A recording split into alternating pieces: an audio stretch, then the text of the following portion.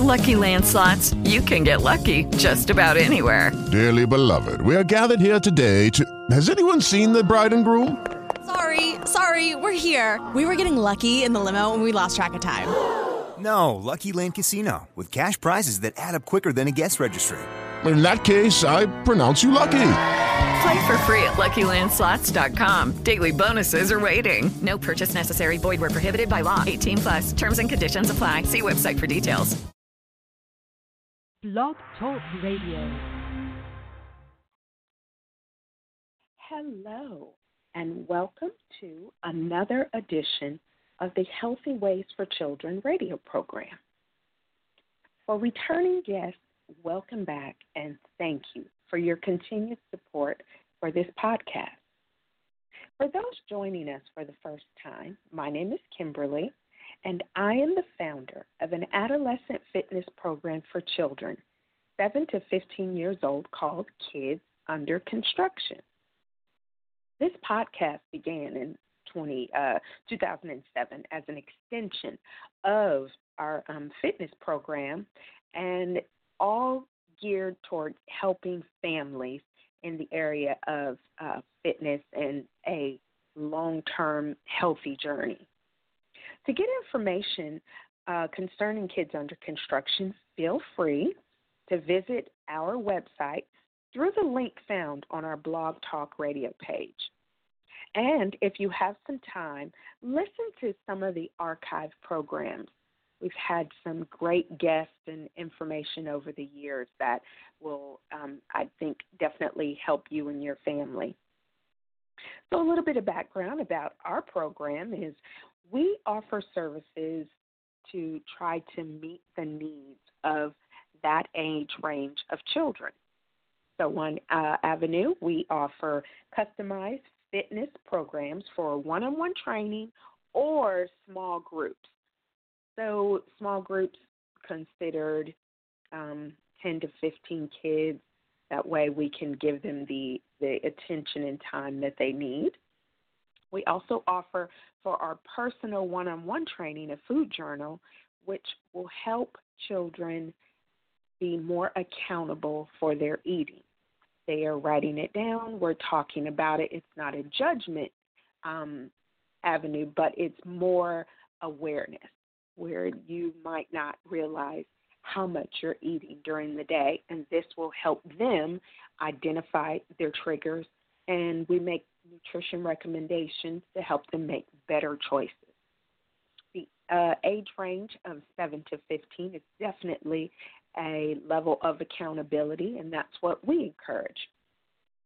We also have motivational speakers who go out and talk to schools and churches and other kid-related events.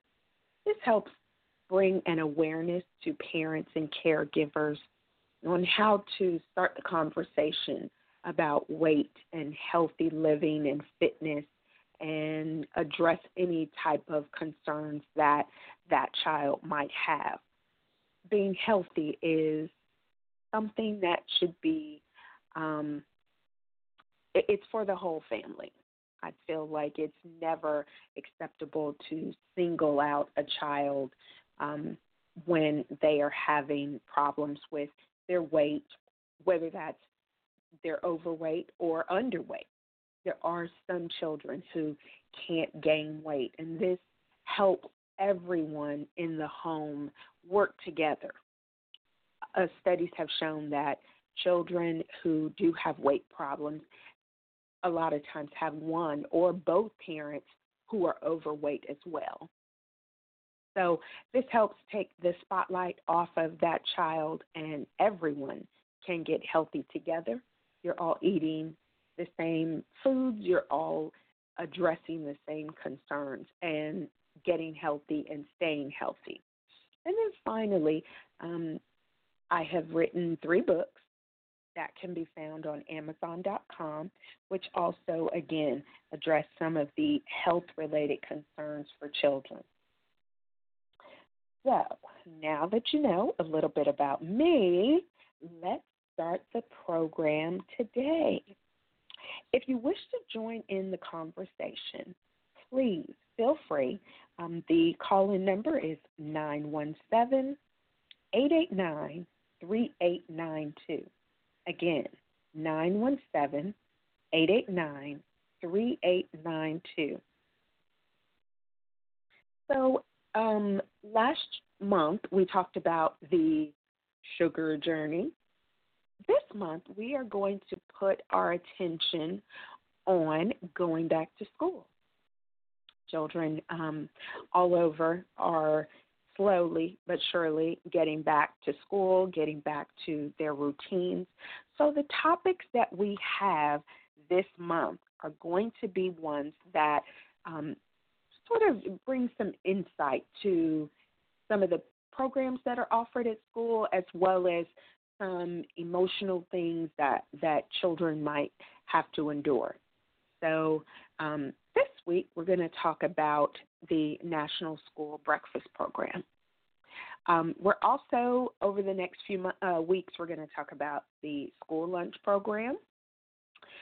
Then on the 23rd, I'm going to talk about a book that I wrote last year called Breaking the Fast, really diving into the importance of breakfast every day and helping parents identify some of the problems that come with children missing breakfast and some of the benefits that have been proven for children that actually do take the time and eat breakfast.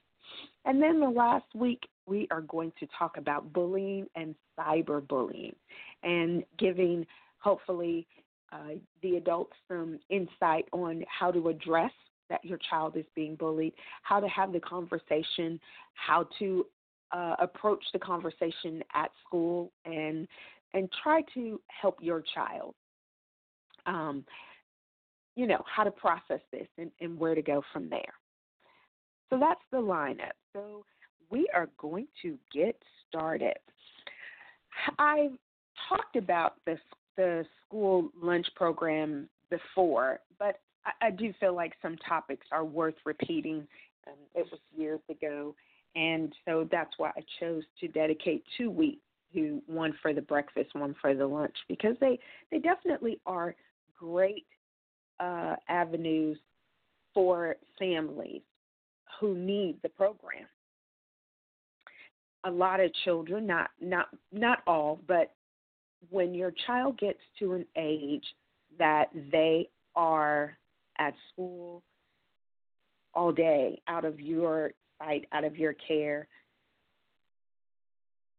we just need to make sure that they are eating and they are making healthier choices.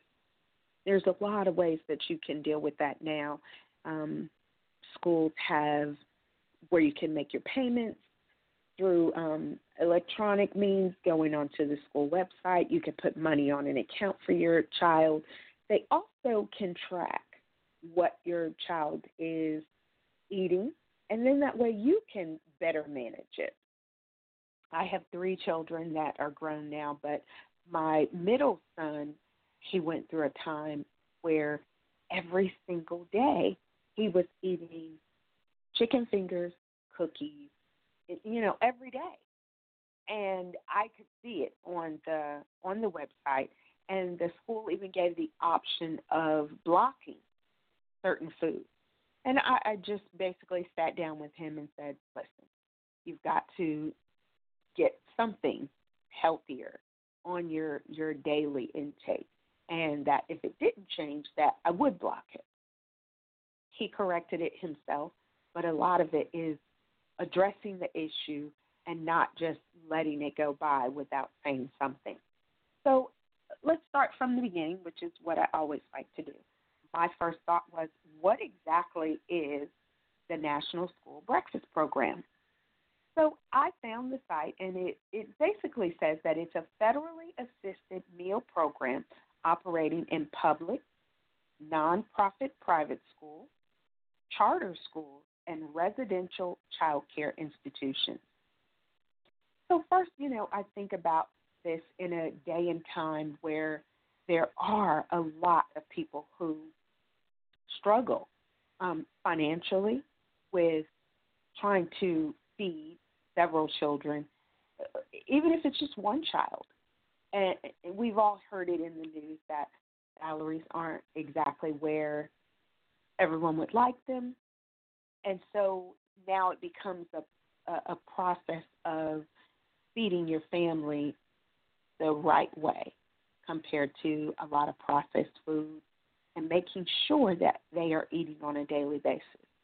So government, many years ago, this program actually started as a pilot program in 1966, and it became permanent by Congress in 1975. So even that far back, there was a need to help those who can't help themselves. There's no shame in that. And also, it is just a acknowledgement that there is a problem. So as the years go by, it still hasn't changed. If anything, it's gotten worse because now we have more children, more families that need help. It's actually what was interesting to me is it's a two-pronged type of system where you have the national covering, and then you have a state level where schools can be helped, given direction. There's other programs and training that takes place, and that happens more on the state level. And basically the program offers free or reduced price meals to children that qualify for the program. So let's talk a little bit about the statistics of it, and this sort of helped me understand how much of a need that this is. When I looked on the Food and Nutrition Services website, the USDA website, these were the numbers that were showing how much this has affected the United States and how much of a benefit it is to a lot of families. The website basically stated that the program from conception has grown an estimate of about 9% each year. So we're going to go back to 1970. 0.5 million children were being served the breakfast program. So we're going to jump 1980. It increased from 0.5 to 3.6 million children. In 1990, they were at 4 million. 2000, 7.5 million. 2010, 11.7 million. So even look at that jump. By 2016, this program is servicing 14.57 million children. 2017, 14.66 million, and then 2018, 14.69 children. So it looks like over the last couple of years, it's hit that 14 million mark, and it's sort of hovering around there. But when you think about it, 14 million children either need free or some help with the reduced meal. In 2017, 88,278 schools participated in the breakfast program. When you look at last year, it did go down slightly. 88,167 schools participated.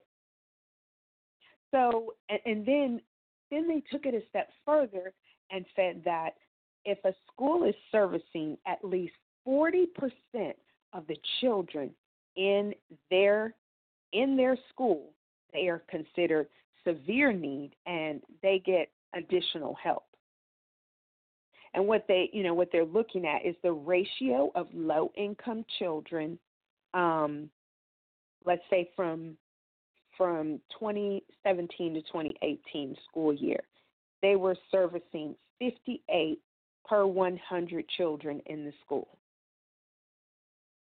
So 57 of every 100 children were receiving this access to this program. And then you look back even before that, the 2016-2017 school year, they were servicing roughly about the same, a little bit less, 56.7 per 100 children. That is an amazing number and goes to show you how much is needed. Now, a lot, as we go through how the system works and then how you qualify, you will see that it really does. It really does come down to a very small group of children. But you have to think of the benefits of just eating every day. If a child is not eating, how distracted that can be for them when they're trying to focus on schoolwork and they're trying to focus on what is going on in their day. Just the energy from having a meal in the morning definitely is something that the government acknowledged that there's a need and a program that continues to be used, all these years later. So how does the system work? The program must serve breakfast meeting a federal nutrition requirement. So right there, it shows you that clearly this is something that is taken very serious. Money is put into this program, and they have the requirements. And then, in return, the participants who take advantage of this program, they receive cash subsidies from the USDA for each reimbursable meal. It really is something that schools acknowledge, but back in 2017, a hurdle came where more schools were having children who would come to school and didn't pay, and there's a system where every child is fed, whether you have the money or not, but you continue to have a credit. So then in 2018, the School Nutrition Operations Report revealed that 75% of districts had unpaid meal debt and recognized that this was a national problem. So the USDA mandated that all school districts implement an unpaid meal policy and then work with the families to collect the debt. Again, it's just the day and time that we live in. I've even heard news stories where, Good Samaritans are going to the schools and paying for some unpaid lunch programs. And honestly, if you're in a position, that would be such an amazing gift to give to a family. But now it is something that now schools are having to deal with and address. So how can a child qualify? Basically, by participating in the SNAP program, which is the food stamps program, which it was previously called. If they are participating in that, they will qualify. Other qualifications are homeless, if they're a migrant child, if they are a runaway, or in a foster system situation. So a foster child can also qualify. If children are registered and enrolled in a pre-K program or a Head Start program, they also qualify. Families with incomes at or below 130% of the poverty level. So if a family of four's income is at $32,630 for a family of four, then they are qualified for the free breakfast program. Families with incomes at or below 185% of the poverty level, so a family of four with an annual income of $46,435, they qualify for the reduced breakfast program. But anyone who knows how things are right now in 2019, even at 46,000 for a family of four, it's not a whole lot to take care of that many people and feed them properly and clothe them and do what needs to be done. Gas alone, just getting back and forth to work is a struggle for some people sometimes. So you can see how that still is a challenge for some families, even at a reduced rate. And then families with incomes over 185% will pay full price for the breakfast. So now, let's see, the participants. So those who qualify for this program, meaning the schools, the church, the private schools, whatever the requirements are, and you qualify for it, and that program is benefiting children. Here's some things that is required of them. So a nutrition team at the USDA provides schools with technical training and assistance to help with food service staff to prepare healthy and nutritious meals and educate them on what is a good balance, what to offer the kids, which is definitely something that's needed. We don't want kids just eating pizza every day. So this is definitely a good avenue for them. Congress, in the school year of 2017 to 2018, they reimbursed for the breakfasts served $4.4 billion. $4.4 billion was reimbursed to all of the participants who take advantage of the National Breakfast Program. That's amazing.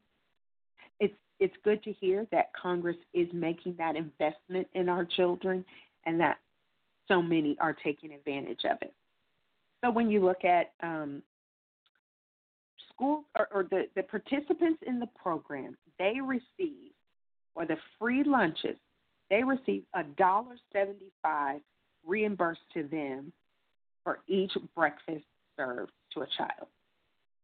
They are reimbursed $1.45 for each reduced breakfast served.